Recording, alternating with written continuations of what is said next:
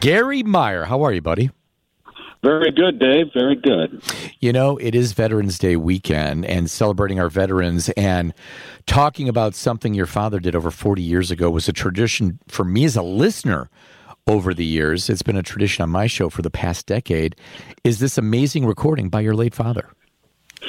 Thank you once again for your time and highlighting this tape over the years. It is much appreciated. I'm sure my late father would just be overwhelmed that you're giving him this kind of audience to share this moment in time that he spent in World War II.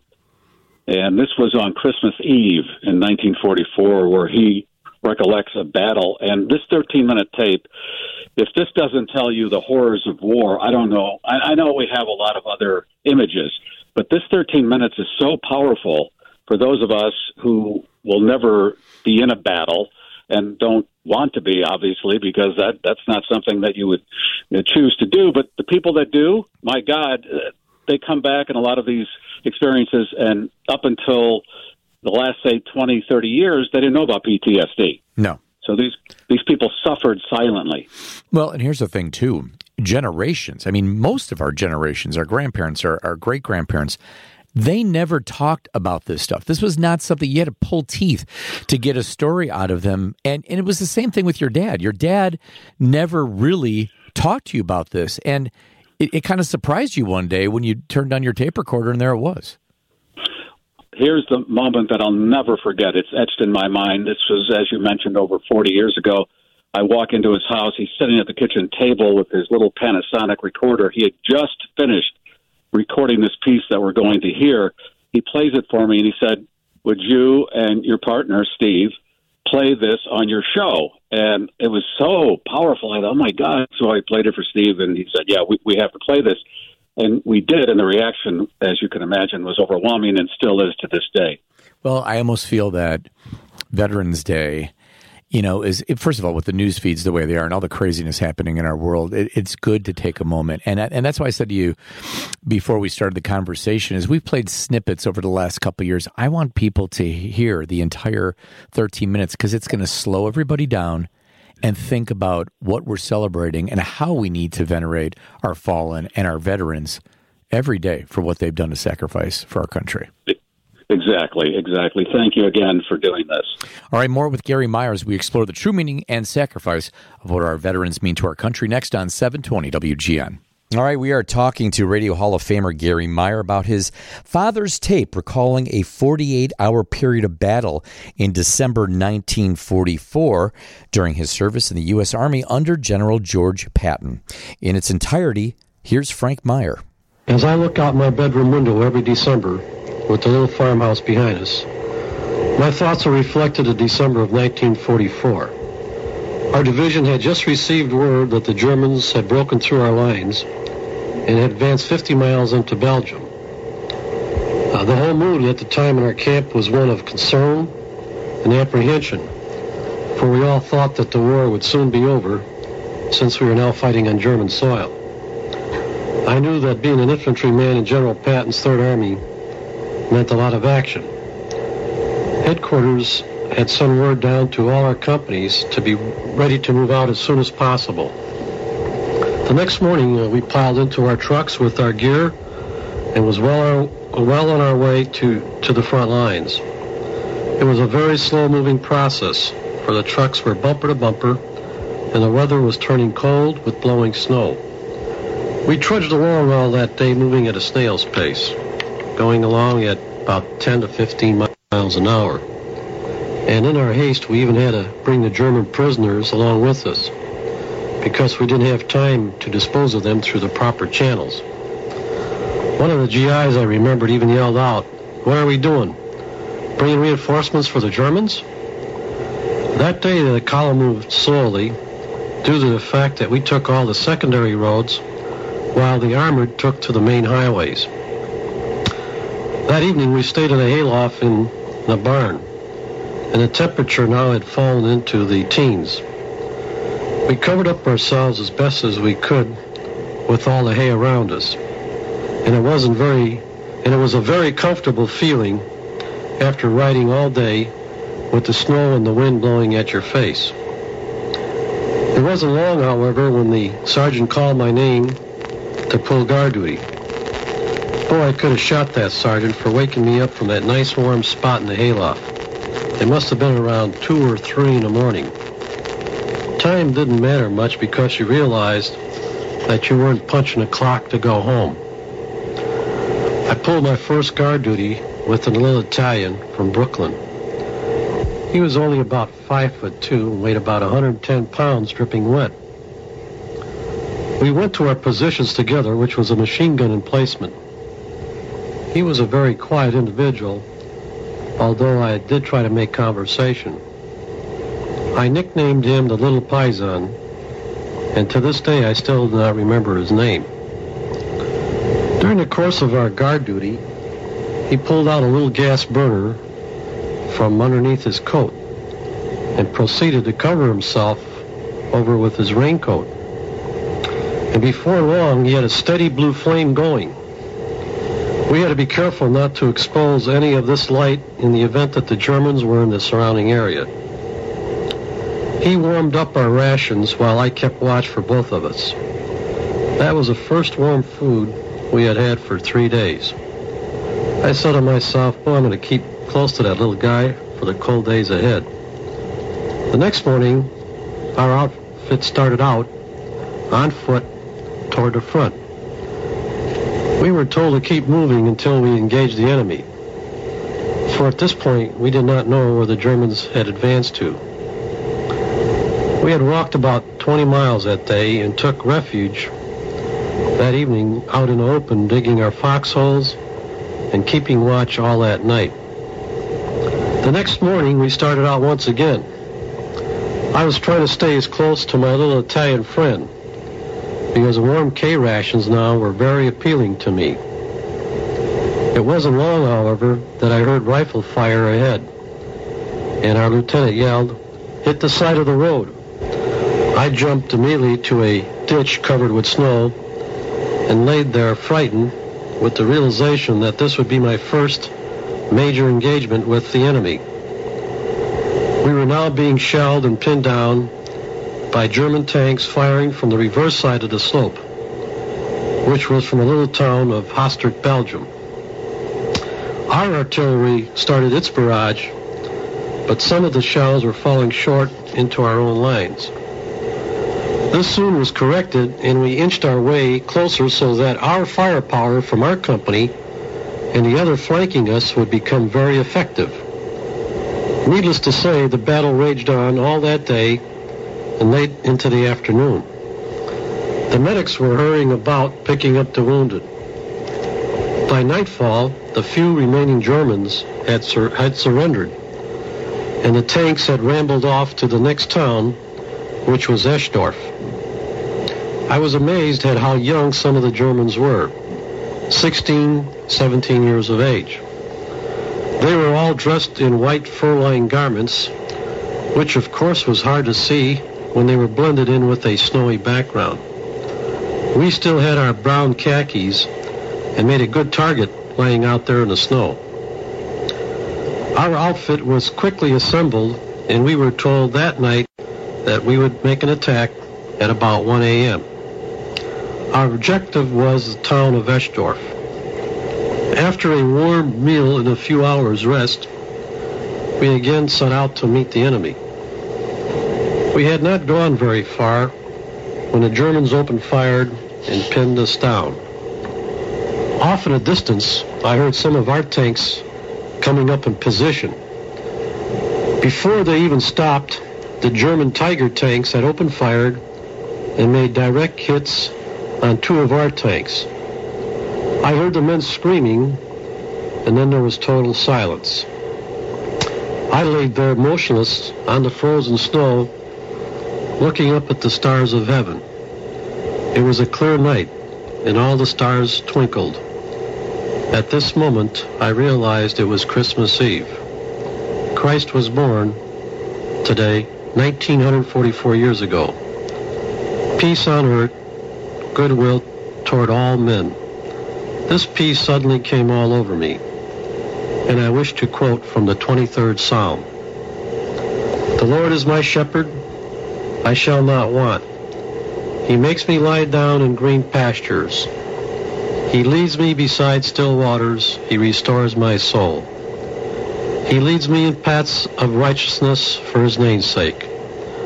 And even though I walk through the valley of the shadow of death, I fear no evil. For thou art with me, thy rod and thy staff, they comfort me. Thou preparest the table before me in the presence of my enemies. Thou anointest my head with oil. My cup overflows. Surely goodness and mercy shall follow me all the days of my life, and I shall dwell in the house of the Lord forever. At this time, Lieutenant Gisco called back to his men, and he said, "Let's go." We proceeded to run in a staggered formation over the Nola Hill. Now, the small arms fire from the village of Eschdorf became very intense as our whole battalion of infantry moved forward. I continued to follow the lieutenant, getting up and falling down at his command. Now, the Germans started to open up with their mortar, artillery, and machine guns. We had finally reached the outskirts of Eschdorf behind a farmhouse, and as we were about to group with our platoon leader, we heard a tank approaching in the near distance. We all scattered in the farmyard and lay quietly as the tank went slowly by us toward the farmhouse and then toward Eschdorf. About 8 of us ran toward the house, and the rest of the men headed for the barn. Fortunately, there were no Germans here. We went into the cellar of the house and kept close watch all at the entrance. It wasn't long when we heard tanks coming our way again, and thinking that our armored forces finally broke through the stiff resistance. But to our dismay, it was the German armor that was in command. We all realized that our battalion was halted in reaching its objectives, and a handful of men that were in the outskirts of this small village were trapped. I now began to pray to the Blessed Virgin to save us. As I prayed ceaselessly, I closed my eyes momentarily and saw the Blessed Virgin dressed in black, throwing a black veil over us. We were watching the German tanks moving about the farmyard, hoping and praying that we would not be discovered. Daylight was soon upon us on Christmas Day. All that morning, everything was quiet, with the tanks in the same position, waiting to spit out the death and destruction. Soon I began to hear our artillery. The shells were slamming all around us. Then our planes began to strafe the whole area. This continued on for hours. Then we heard voices upstairs, and they were yelling in German. We hurriedly fixed our bayonets and were ready for what was to come. I continued to pray the Hail Marys as we anxiously awaited. We all waited breathlessly as seconds seemed like hours. Soon the voices were gone, and I thanked the Blessed Virgin. The shelling continued on through the night. We all knew that our forces were getting ready for another attack on Eschdorf. That attack came in the early morning hours. We could not leave our cellar, for we were caught in a crossfire.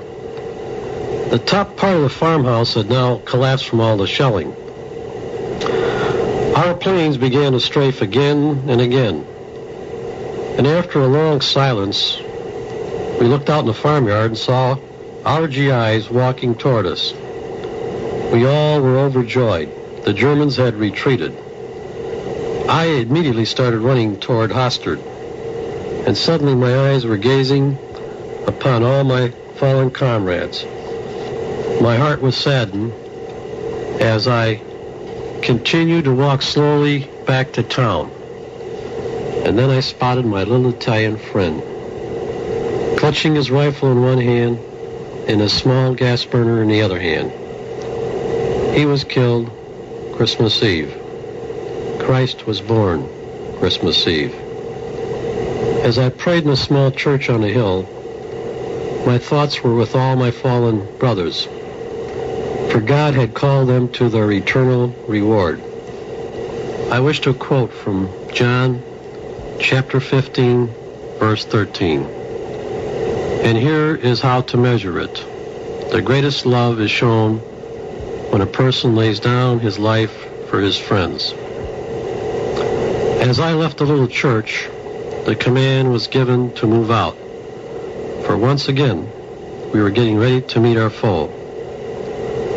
I asked the Lord to calm my fears and grant me a happy death should it come. The season of Advent will soon be upon us. It is going to be December 1982. Christ will be born Christmas Eve. Men will die Christmas Eve. Nothing has changed. My fellow Christians, Christ is calling on us to bring his love to the world so we may rise above the animal, to the human, and then to the divine. This, my brothers and sisters, is my Christmas experience that our Lord wanted me to share with you.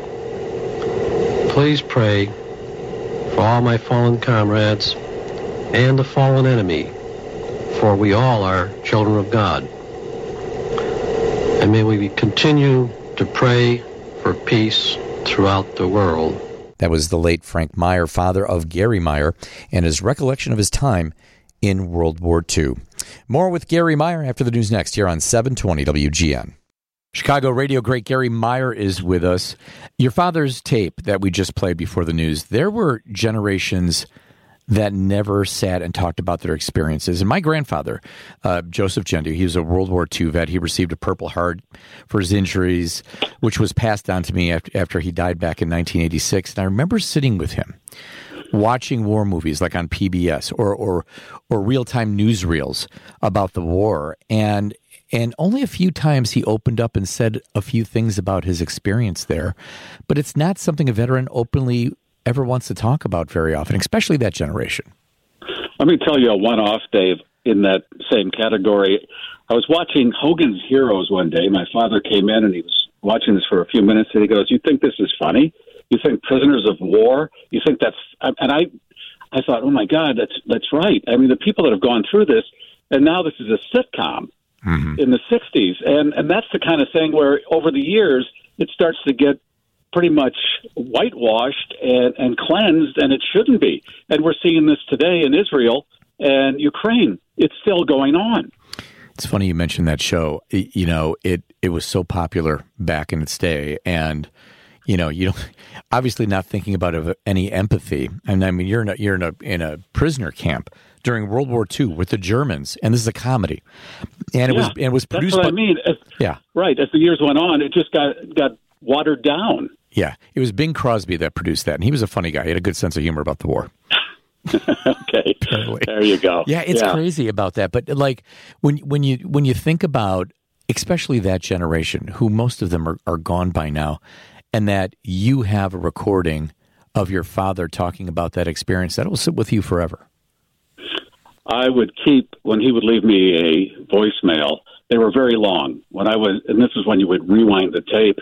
I'd rewind, I'd hear or see the blinking light, I'd rewind the tape, and I knew it was either him or comedian Richard Lewis, because those two are the ones that left the longest messages, and I kept those because I thought when he's gone, that's his voice that I'll have at least, and this tape is certainly part of that I can share with my daughter, and because she never met him. He was dead before she was born, and that was that. So this is what we have as the marker for her and her grandfather.